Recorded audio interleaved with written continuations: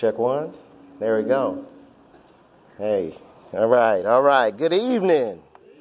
So if you didn't catch the joke at the beginning, the joke was they scoured the earth trying to find the best person to kick off the conference, and he was unavailable. So they called the second person, and he was out of town.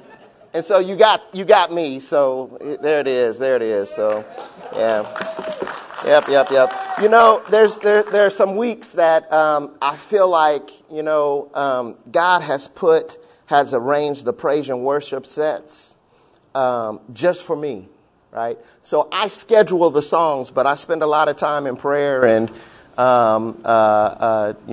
asking the Lord to give me the songs that we sing week to week. And so this week, I see the evidence of your goodness. Why should I fear? The evidence is here. I look around and I see how God is taking care of me time and time again. And so I prefer to sing of God's goodness, yeah. But every now and then I'm given the opportunity to speak on God's goodness, and so but I have to admit that I enter into it sometimes with a little fear and trembling, right? This is a different space for me. So I thank you for your for being here, man. That you found out and you didn't leave and say, I'll come back when Dave is ready to speak. I knew my wife would stay back there, but yeah. So anyway. So tonight we're continuing on with our discipleship conference that we began this morning, and we'll be covering 2 of the 4 goals of discipleship tonight. I'll be covering goal number 1, which is to be established in the worship of God, and Dave will be covering goal number 2, which is to be established in the Word of God, right? On Wednesday night, goal number 3 and 4 will be covered, which is to be established in the fellowship of and structure of the local church, and then the 4th goal is to be established in the ministry. There you go. Yeah. So, and for sake of context, I want to remind you what we've been saying all along, and that is this conference is for all of us, regardless of where you are, regardless if you're beginning, regardless if you've been doing this thing for a long time. This discipleship conference is for each one of us because Christ-likeness is guaranteed, but it's not automatic. It's something that we have to continue to work through with discipleship, right? And it takes the Christian being established in each of these 4 goals to become a true disciple. In short, it is about each one of us taking the next step in our Christian lives. And listen, I'm preaching to the choir here, but man, the devil doesn't want us to get discipled, to disciple the next person. In fact, the devil delights in immature baby Christians, because if you don't get discipled, or if you don't disciple, then you're no harm or hurt to him, right? We know this, right?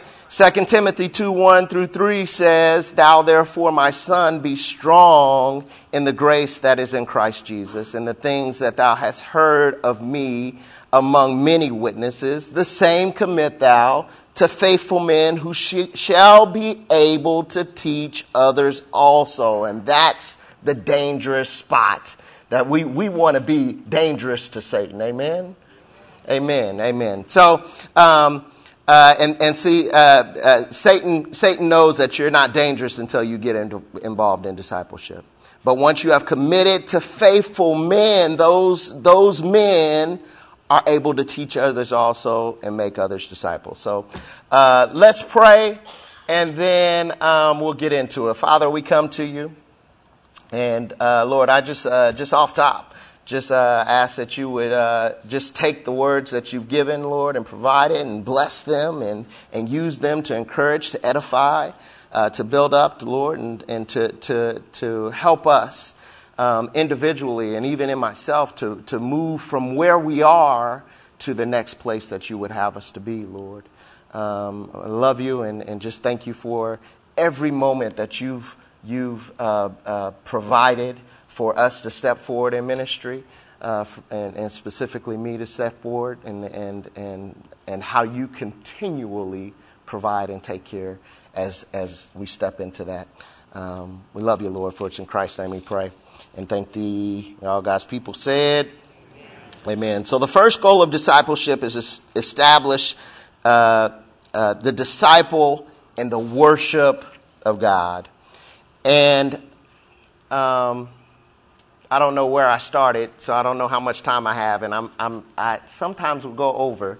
So give me a, yeah. Dave won't say that, but this first goal of being established in the worship of God is foundational to the other three goals of discipleship. So let's start off with what worship is. Worship is all that I am, paying homage, honor, or respect to all that God is. So I want you to turn in your Bibles to John 4, and we're going to read a few verses there.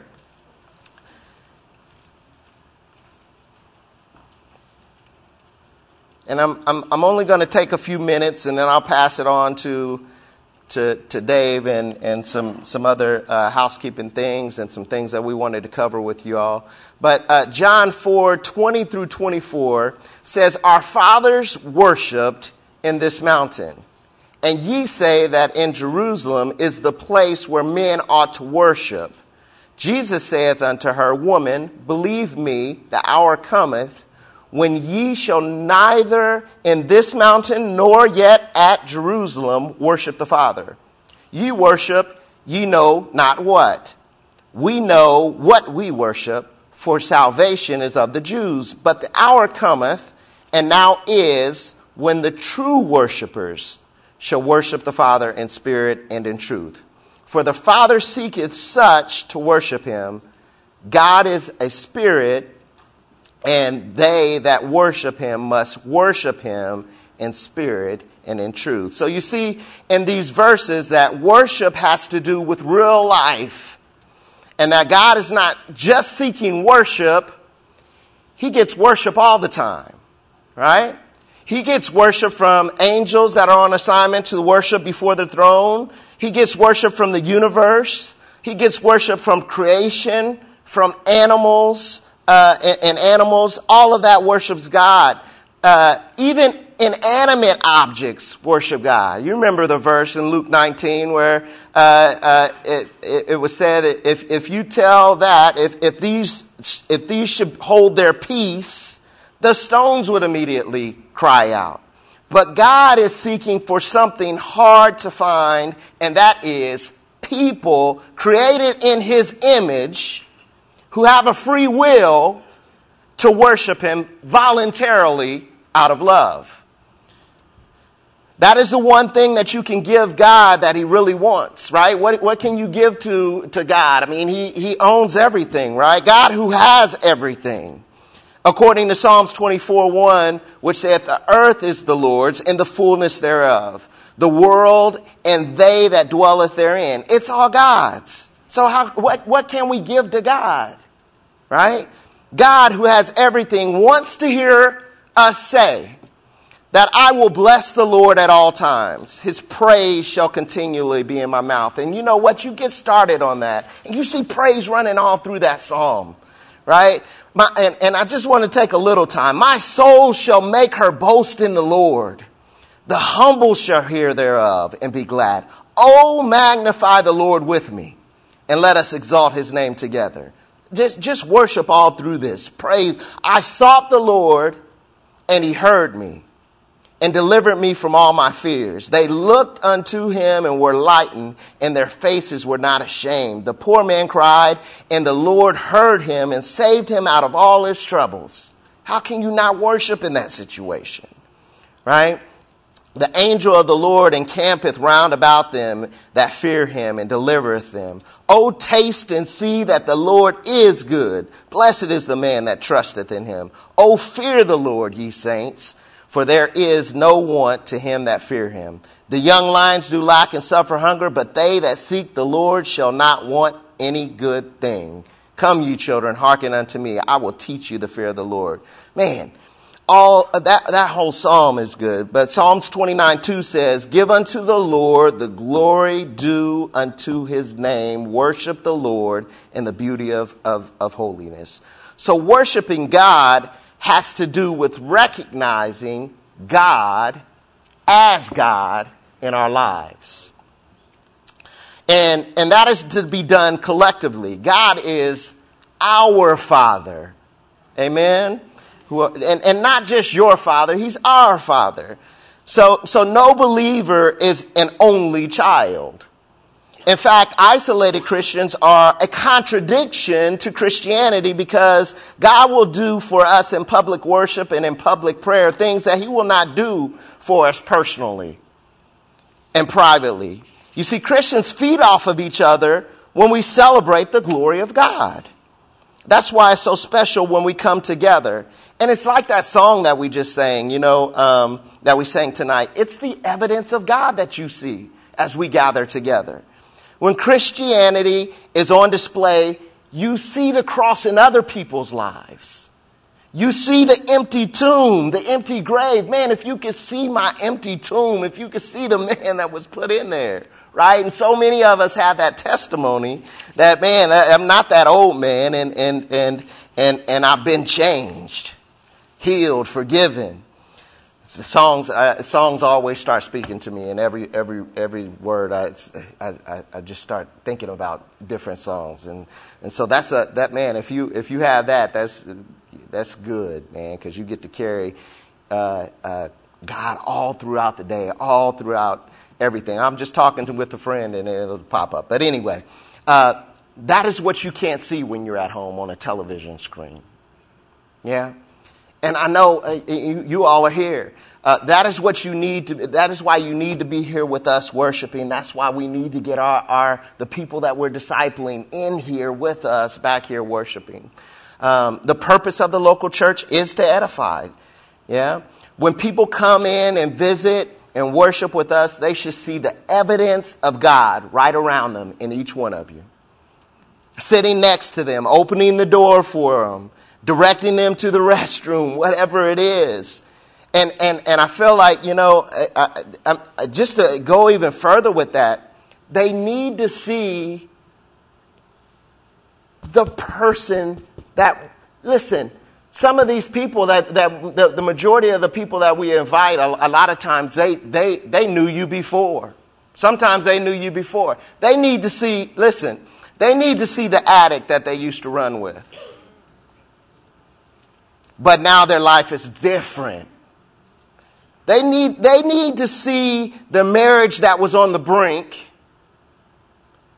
but now they're together and everything is fine. They need to see the person that used to cuss like a sailor, and now they're filled with words of wisdom, words of peace. They should see that timid person that is now bold for Christ. They should see that shy person that can't stop talking about God's goodness. That broken person that continues to stand and continues to trust. The faithful and hopeful that refuse to distrust God. Yesterday, man, we had a church service, memorial, Tom Wilkes memorial service, and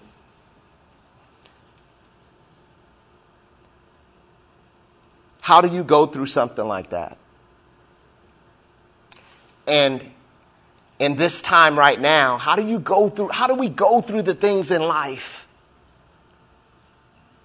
and deal with them?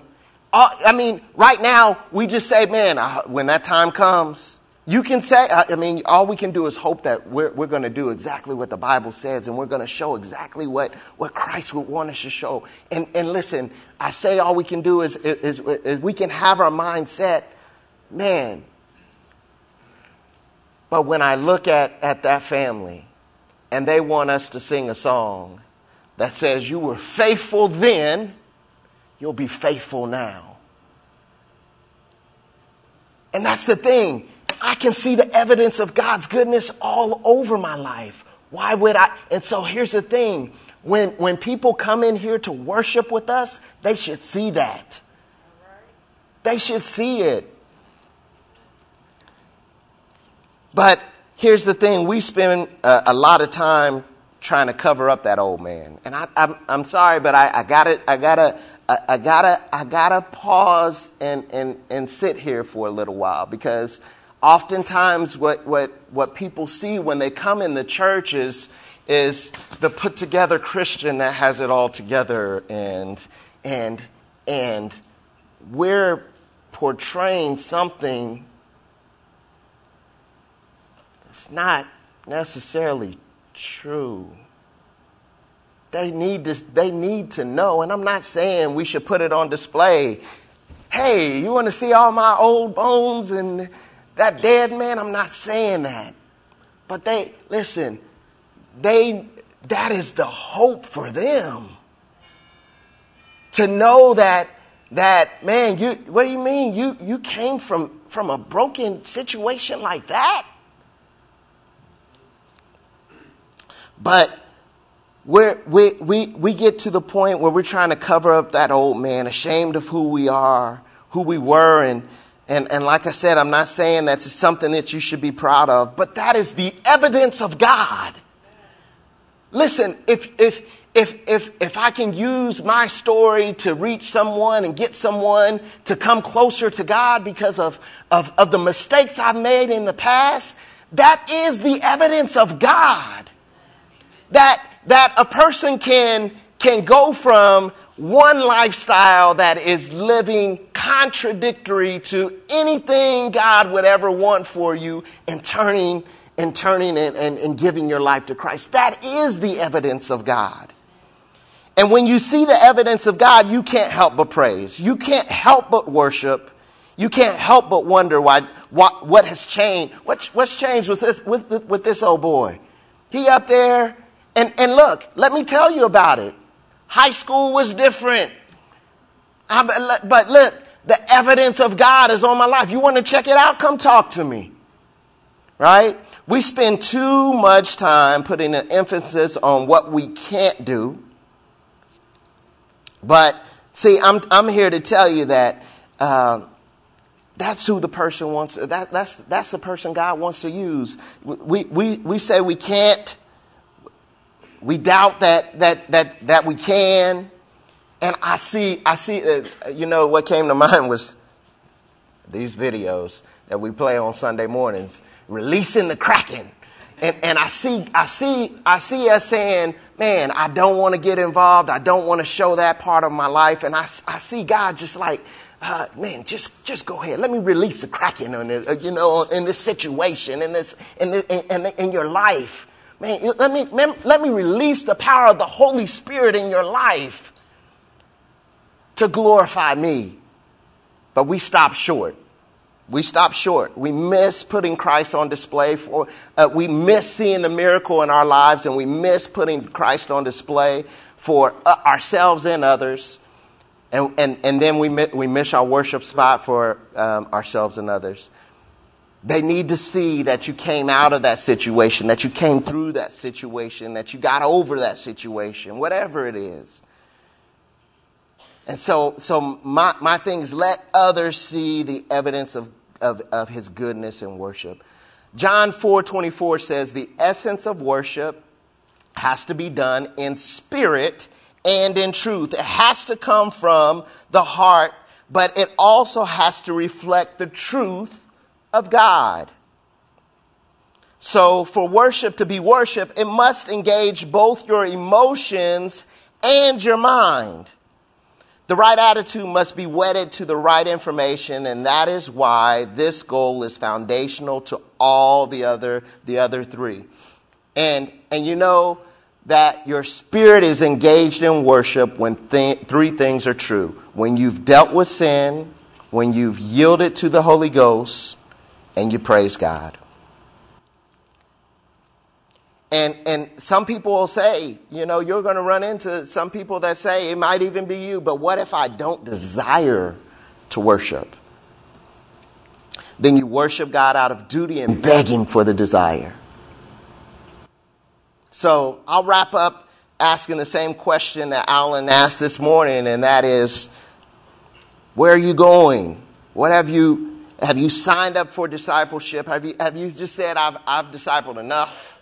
I've discipled, I'm done.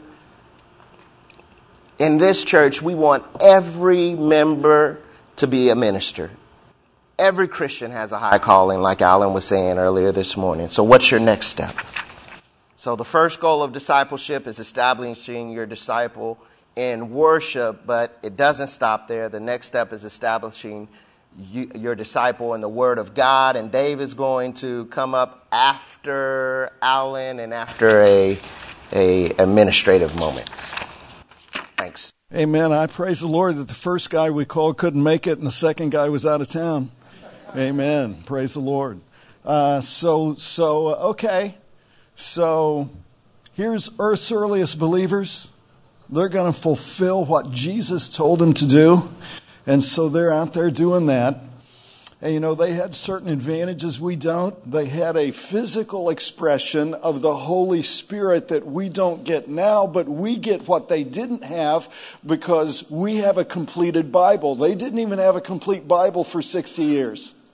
It took 60 years before the Bible was complete. Even then, you didn't get it all in one spot. And certain churches had certain books, and they were passing them around, and it took a while to get it all together and get it like we have. But today, you can get it bound in leather with gold edges.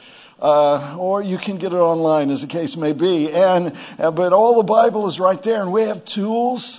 We're able to look things up. We're able to do stuff. Now listen, don't you think that with all of the technology, all the developments, everything that's happened in the last 2,000 years, don't you think that God would want us to use that to make our discipleship better?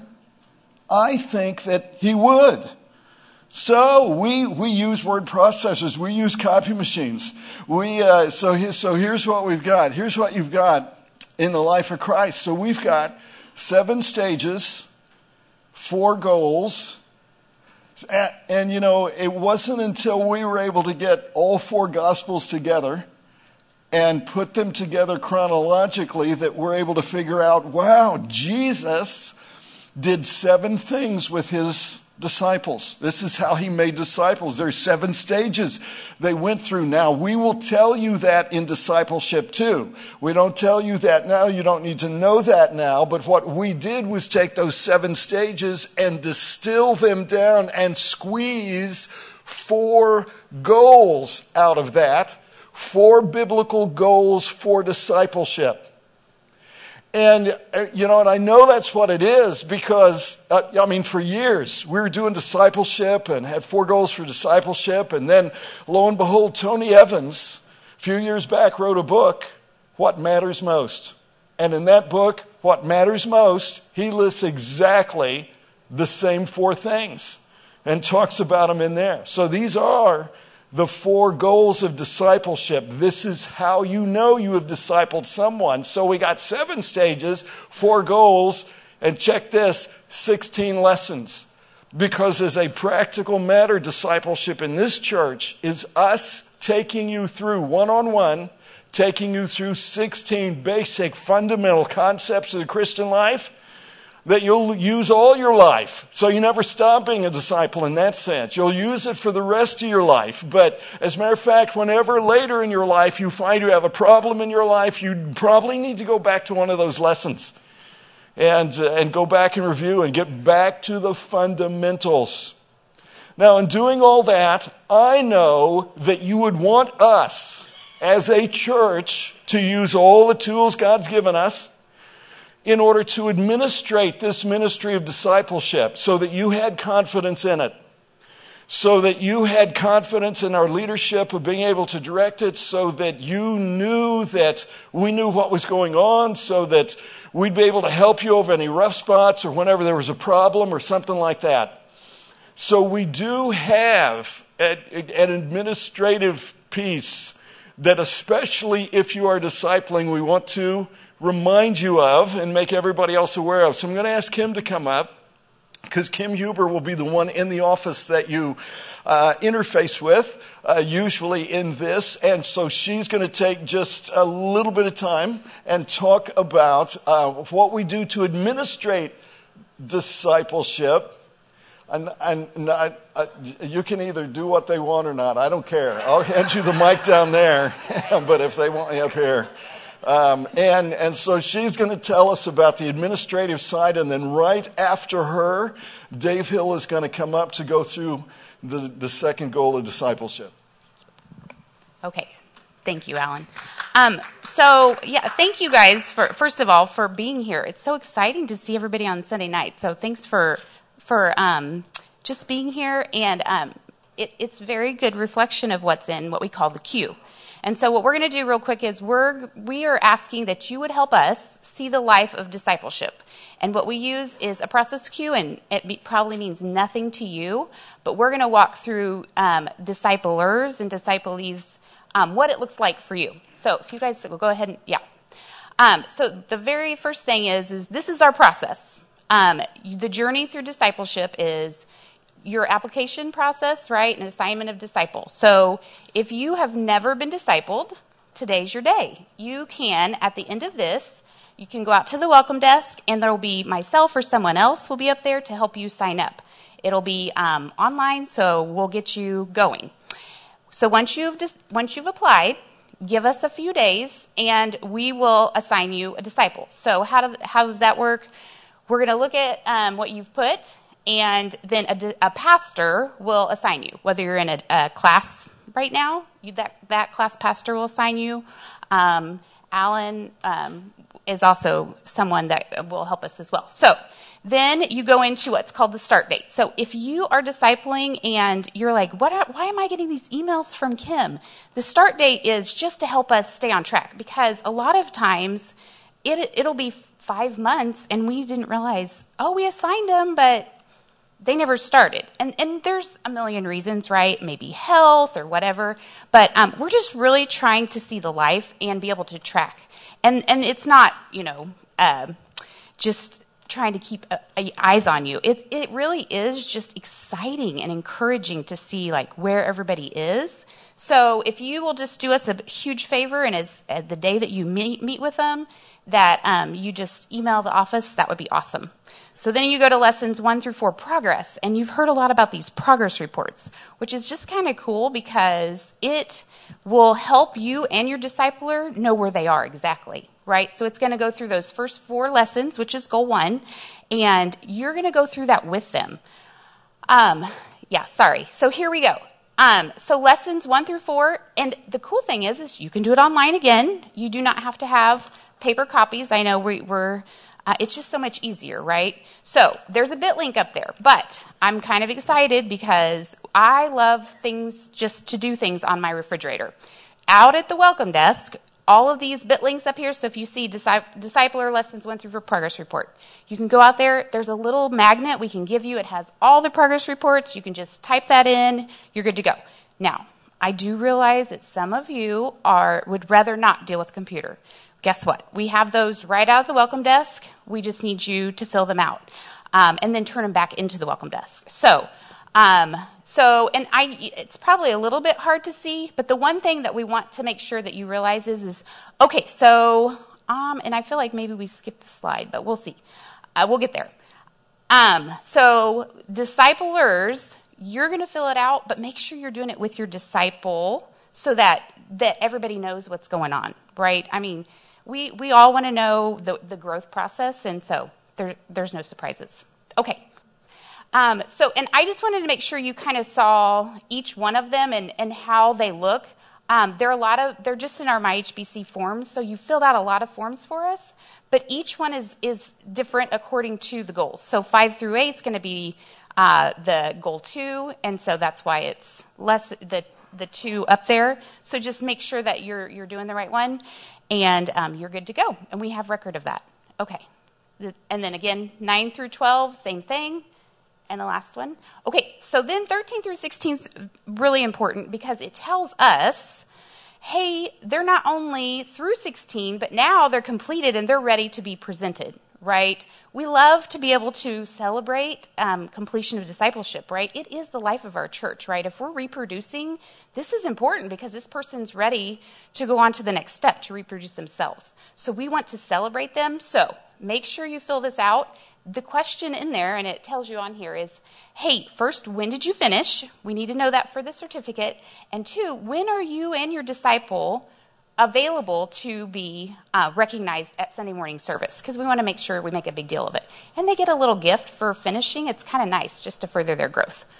Okay, so then, and just so you know, so that's what it kind of looks like. And the pastor that is overseeing your journey, so there is a pastor overseeing all of the disciples and disciplees. So if you don't know who that is, we can get you hooked up at the welcome desk, but we want you to know that you're supported through all of this. And so they will be the one that actually presents your certificate on Sunday morning. The only other thing I wanted to say is okay, let's go back to the application process, right? If you're signing up online, the very last question talks about, is there anything else we need to know? If you already have someone in mind that you want to disciple you, just put it there, because that takes the guessing work away, and more than times than not, you'll get that person. Okay, so if you have any questions, we'll be out at the welcome desk. You guys can ask questions, but we just really wanted to walk you through how important this is, because it helps us just see where you guys are, how long you've been there. Just so you know, some of you have probably gotten some text or emails from me. The system is set up to remind me after 6 weeks, hey, so-and-so is overdue. And that doesn't mean that you are in a bad place. It just means I need to check in and see where you guys are. And it's kind of cool because who knows, life happens. So it's just nice to be able to check in with you guys. And I love to be encouraged too by it. So, all right, thank you. And then Dave, I think you're up. I think everybody knows me, but for those of you who don't, I'm Dave Hill. So I'm going to be talking about establishing a disciple in the Word of God, goal number 2. And so I've got Brian up here. I'm going to have him say something in a second. But, I want to say that you need to understand when you're working with your disciple that you are the key to the foundation that's being established for their future. And you don't want to fail at that because you feel like you're not equipped. Don't let the devil tell you you're not equipped. Well, I don't know the Bible like that person. Don't let that happen. Allow the Holy Spirit to use you because it will work. And so you need to understand that the Word of God is vitally important in your relationship with your Lord. So when you are discipling, it is important that your relationship is with the Word of God and is seen by your disciple. That's important. So I remember when I was discipling this young man here, and he had a master's, he had his doctorate, and he taught. He was an adjunct professor at Midwestern. So we were going through, at the beginning of it, we got to lesson 5. But actually before that, I was eyeballing him. And I was watching his Bible. So I let it slide because I did not want to offend him. So when we got to lesson 5, I said, we're going to be talking about the Word of God. He goes, yeah. He's a very, very wise guy. And so I said, I'm recognizing that the Bible that you're using is different than the one that I'm using. And if you're going to disciple here at Harvest, we want you to be consistent with what we're using. So I told him, I said, go to Acts chapter 8. So go to Acts chapter 8 real quick. And I said, go to Acts chapter 8 because I think it's important. And so he took it out, and so he had several Bibles, and one of them was an NIV.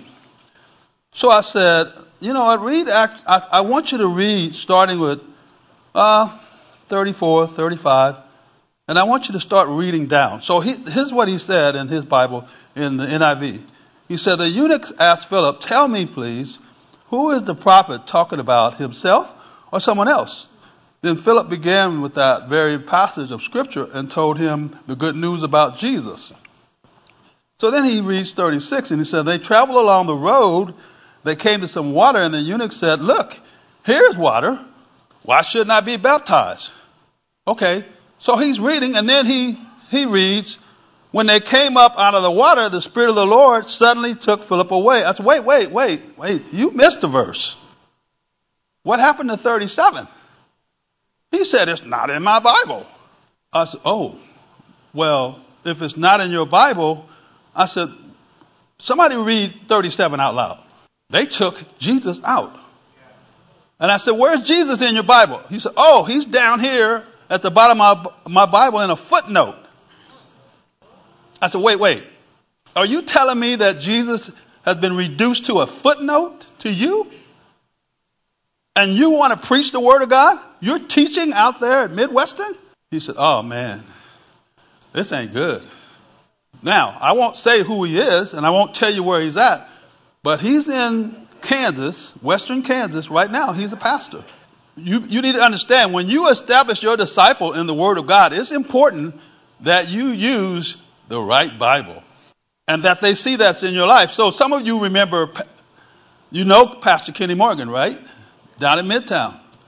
Okay, I led him to the Lord, and I began to invest the Word of God in his life, and I discipled him. I made the Word of God so important to him that he now has a strong relationship with the Word of God. But as a discipler, he needed to see the Word of God was real and evident in my life. So when you're discipling, that's what you have to do. Your disciple needs to see that in you. You know, at the beginning of discipleship, and he doesn't care if I say this, but he had a friend who invited him to a charismatic conference in Kansas. And he left there confused because they were speaking in tongues. And so they told him that was God's way of communication. I said, well, what did you do? He goes, well, Pops, when I went up there, there was a big crowd of people, and they were speaking in tongue and all that. And he said, I was just standing there like, what am I supposed to do? So his friend said, just say anything. So he said, oh, so he just mumbled stuff. And he says, oh, that doesn't make sense to me. So I spent time with him, and I took him through the Word of God. I went to Acts chapter 2. I went to 1 Corinthians 14. I wanted him to understand that that's not what the Bible says. You know what I'm saying? He got angry. He says, I'm going to talk to them. I'm going to get them straight. Well, he's been setting people straight for a number of years now because he's the discipleship pastor at Midtown.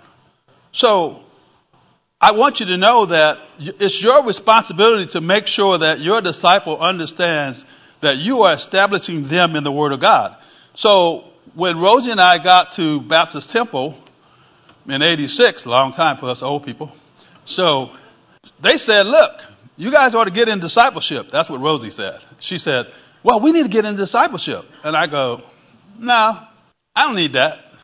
And maybe some of you have heard this story before. And she said to me, you don't know everything. Wow. So what I did was I said, okay. So I submitted myself to discipleship, and she and I got discipled by a couple in Olathe, and we went every week. Brian at the time was 11 years old, little guy. So he was 11 years old at that time. But we had submitted ourselves to discipleship because we wanted to find out what God wanted us. And from that point, I took off, and I became a discipleship machine. And God started blessing me because you never know who God has prepared for you until you totally submit to discipleship. That's what it needs to happen. You can't sit back and say, well, I'm just going to be a Sunday morning Christian. That's what Pastor Shelby said this morning. You should say, I want to be used by God. Lord, if you can use anything, you can use me. So I want Brian to give us a testimony about what the Word of God meant to him when he was being discipled. Well, so I was one of those people that was discipled by the discipleship machine. So, and it was good then, and it's proven to be good in my life. I'll just leave it over there. So let me just say this first of all. So in high school, being discipled and, just being saved and, being baptized and this whole thing is new and trying to learn kind of how to navigate life and all those different kinds of things. It occurred to me one day that this Bible, right, is a handbook for my life, like in every aspect. I mean, as a kid growing up, right, you go to church on Sunday, and I was one of those kids that was in church. I felt like 7 days a week, right, preacher's kid.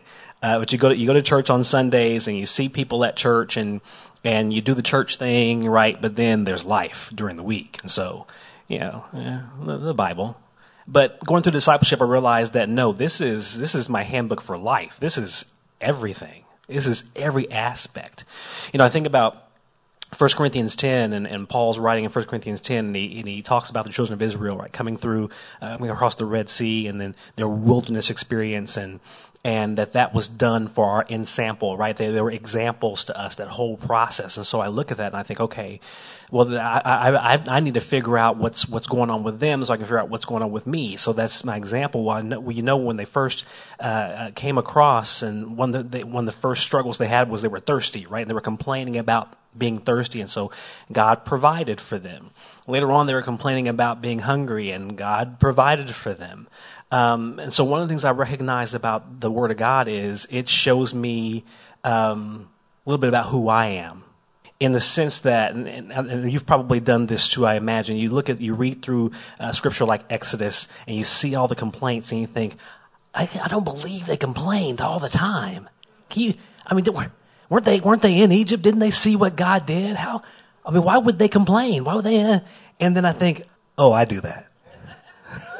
Right? So that's the kind of thing I'm talking about, right? It's a handbook for life, but it shows me. It shows me my issues, my low points, my deficits, the things that I need to work on. So in the sense of that handbook for life, I read through it and I see myself and I see, oh, I need to work on that. Right? How could they not trust God? I mean, all the things he did in Egypt, and I mean the Red Sea parted and they walked across on dry land, and he provided them water, and he provided them manna, and he provided. They don't trust him. How can they not trust him? And then something happens in my life and I'm like, oh, what's gonna happen? Oh, I don't trust him. Right? So it's a mirror, right? It shows me. It shows me my issues, the stuff that's going on with me. And as I said, in every aspect of life, right? It shows me how to be a husband, right? Ephesians 5:25 talks about husbands loving your wives, as Christ loved the church and gave himself for it. In 1 Peter 3:7, it says, husbands, dwell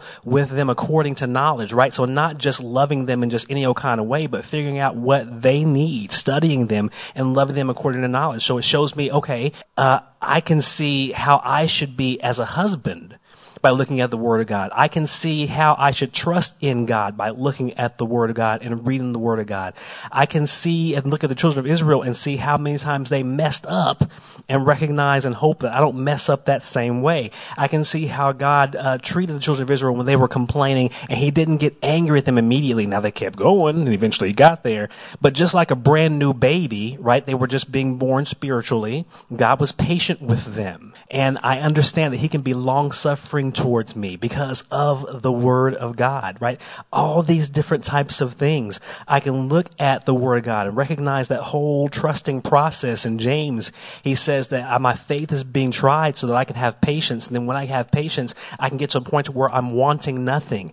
In Romans 5, it goes through that process again, right? The trying of my faith and tribulations gives me patience. It gives me experience. It gives me hope. And so hopefully I can work through that progression and get to a point where I'm spiritually mature so that I'm not crying like a baby every single time something goes wrong in my life, right?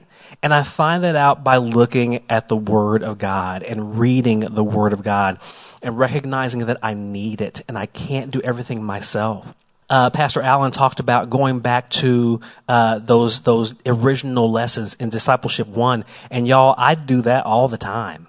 I mean, it is so foundational. I mean, I've taken people through discipleship, but there's still many a time where I'll go back and get my folder and I open it up to a specific lesson and remind myself of what God said about this or what God said about that. Again, we look at the Bible and it's this spiritual book, and yes, it is, but it tells me about how I should treat my employer. It tells me how I should work at work. right? I shouldn't be about this thing as men pleasers, but when I'm in there working and doing my job like as unto the Lord, then that gives me an opportunity to witness because people see that I'm different. I get that from God's word. It talks to me about my finances and how I should treat my money and recognize that it all belongs to Him, but He only asks for a certain amount, but still every penny, I need to be aware of where it's going and I'm blessed as a result of that. When people see that, they can maybe ask me questions like, what are you doing? How are you different? And I can say, hey, it's because of the word of God. Right? It is so foundational in everything we do. So I just wanted to read this to bring my part to a close. A verse I think that we all know well, but Joshua 1:8, right? This book of the law shall not depart out of thy mouth, but thou shalt meditate therein day and night, that thou mayest observe to do according to all that is written therein. For then thou shalt make thy way prosperous, and then thou shalt have good success. Right, this is the one place in the Bible where we see the word success. How am I going to be successful? This book. This book. And also we have to recognize, right, how are we defining success? Right? It's not temporal. It's not with money. It's not with things, because all those things are going to burn up anyway. So my success is going to be in what I'm doing that's going to be eternal. And when you get that kind of a mindset, and when you recognize that everything you need is here, it'll change your life. I can tell you that I've made many mistakes over the years because I tried to keep doing things on my own. I tried to keep doing things with my own wisdom, my own knowledge, what seemed right to me, what made sense to me. And you stumble and you stumble and you stumble. And God is just like, I can just imagine God just looking at me thinking, whenever you're going to decide you're going to follow me, I'm here. Dummy. I mean, I'm talking about myself. So I'm not calling anybody here. Right? I'm talking about myself. But I'm right here whenever you decide you're going to follow me. Like, follow me all the way according to the word of God. It's foundational in everything we do. And when this is your foundation and this is your focus and this is what you're all about, you're going to have good success. Amen. So look at your handout. You have some handouts there. So I'm gonna do what Pastor Shelby did to us back in Shepherd School, back in the 80s and the 90s. We call Pastor Shelby Machine Gun Shelby. So I'm gonna fly through this real quick, and I got about 13 minutes. So on your handout, we're talking about, there's a couple of scriptures there. It's on the inside of your handout. It says, if we continue, Colossians 1:23. Colossians 1:23. There you go. It says, if we continue in the faith, grounded and settled, that's the fill in, grounded and settled, and be not moved away from the hope of the gospel which ye have heard, and which was preached every creature which is in heaven. Then we jump over to Acts 18, which Pastor Shelby was in this morning. We find this man named Apollos, who was eloquent and mighty in the scriptures. He was instructed in the way of the Lord, and being fervent in the spirit, he spake and taught diligently the things of the Lord, knowing only, so the fill-in word is only, the baptism of John. So that is the key to the point that I'm making, is that this person had knowledge of the scriptures and was a very good person in terms of knowing the way of the Lord, but he only knew the baptism of John. So you'll find Aquila and Priscilla, which you heard this morning, they took him and they began the discipleship process with him. That's what you will be doing when you're taking somebody through the scriptures. That's what's going to happen when someone takes you through the scripture. If you've never been discipled before, you should want to be discipled. Sign up and let somebody take you through the scriptures.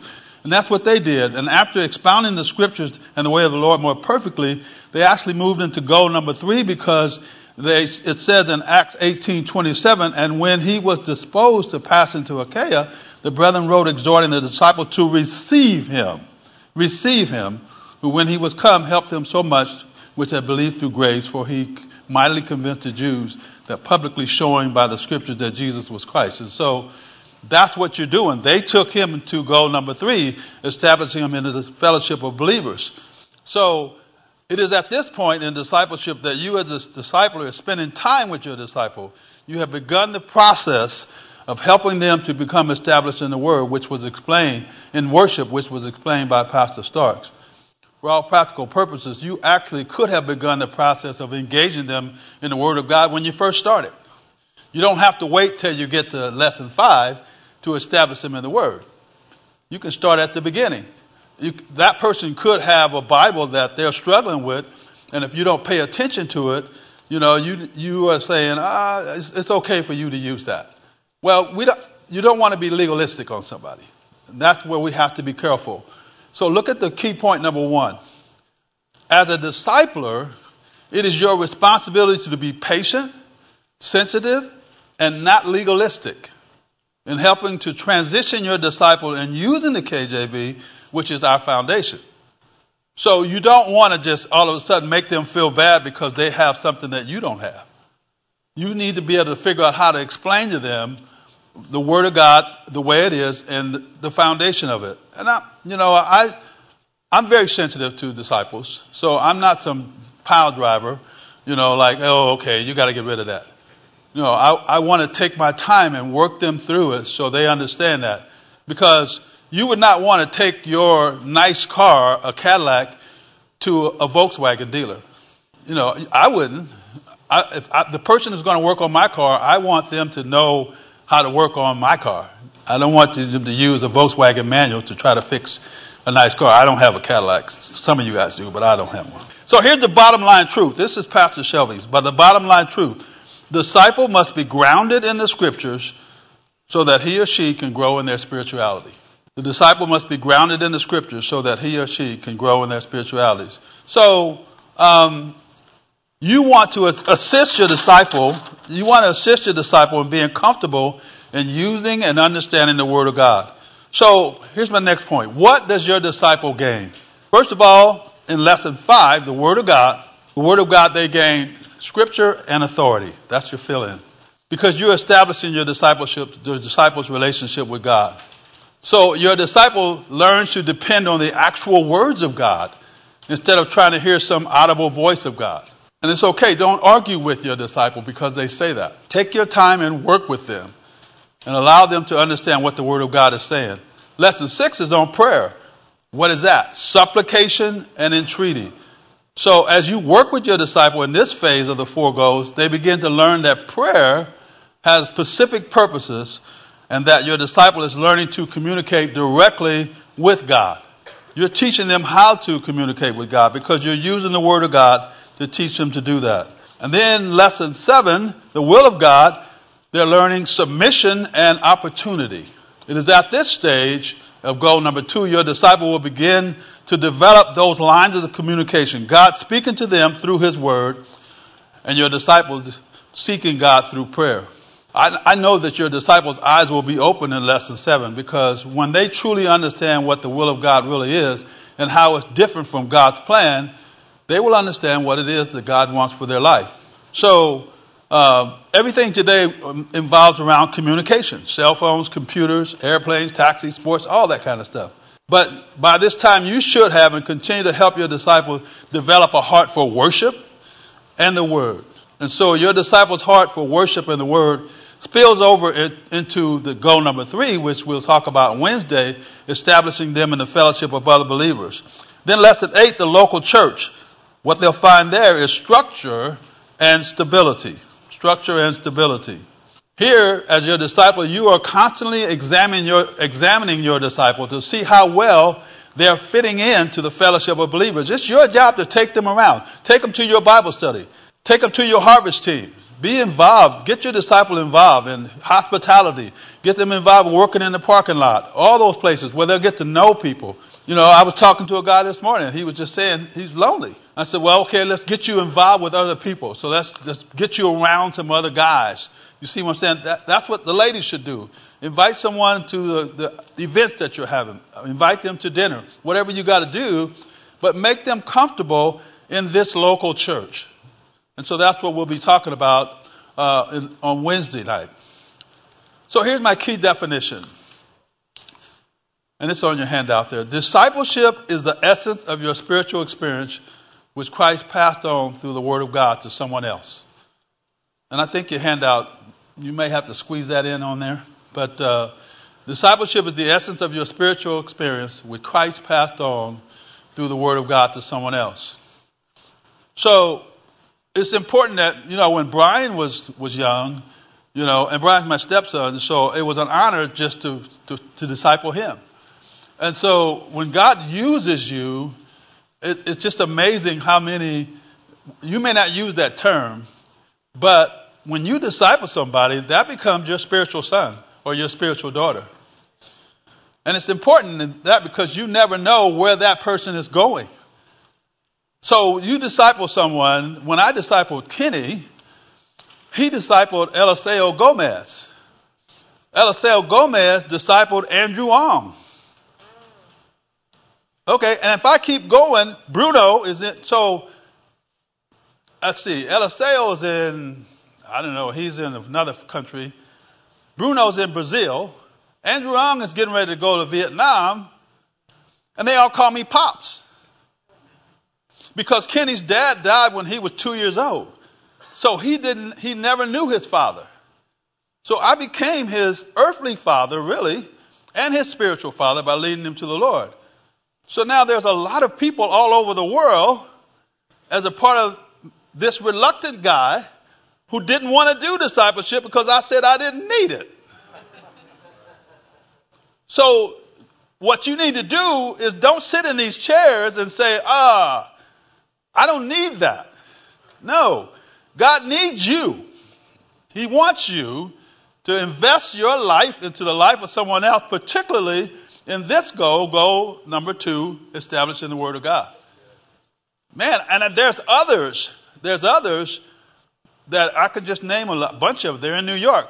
Kenny went crazy. He was discipling New York Jets. He was discipling doctors in New York. Rosie and I went up there and met these people. And I said, man, you're a machine. But he wasn't just doing it to put notches in his belt.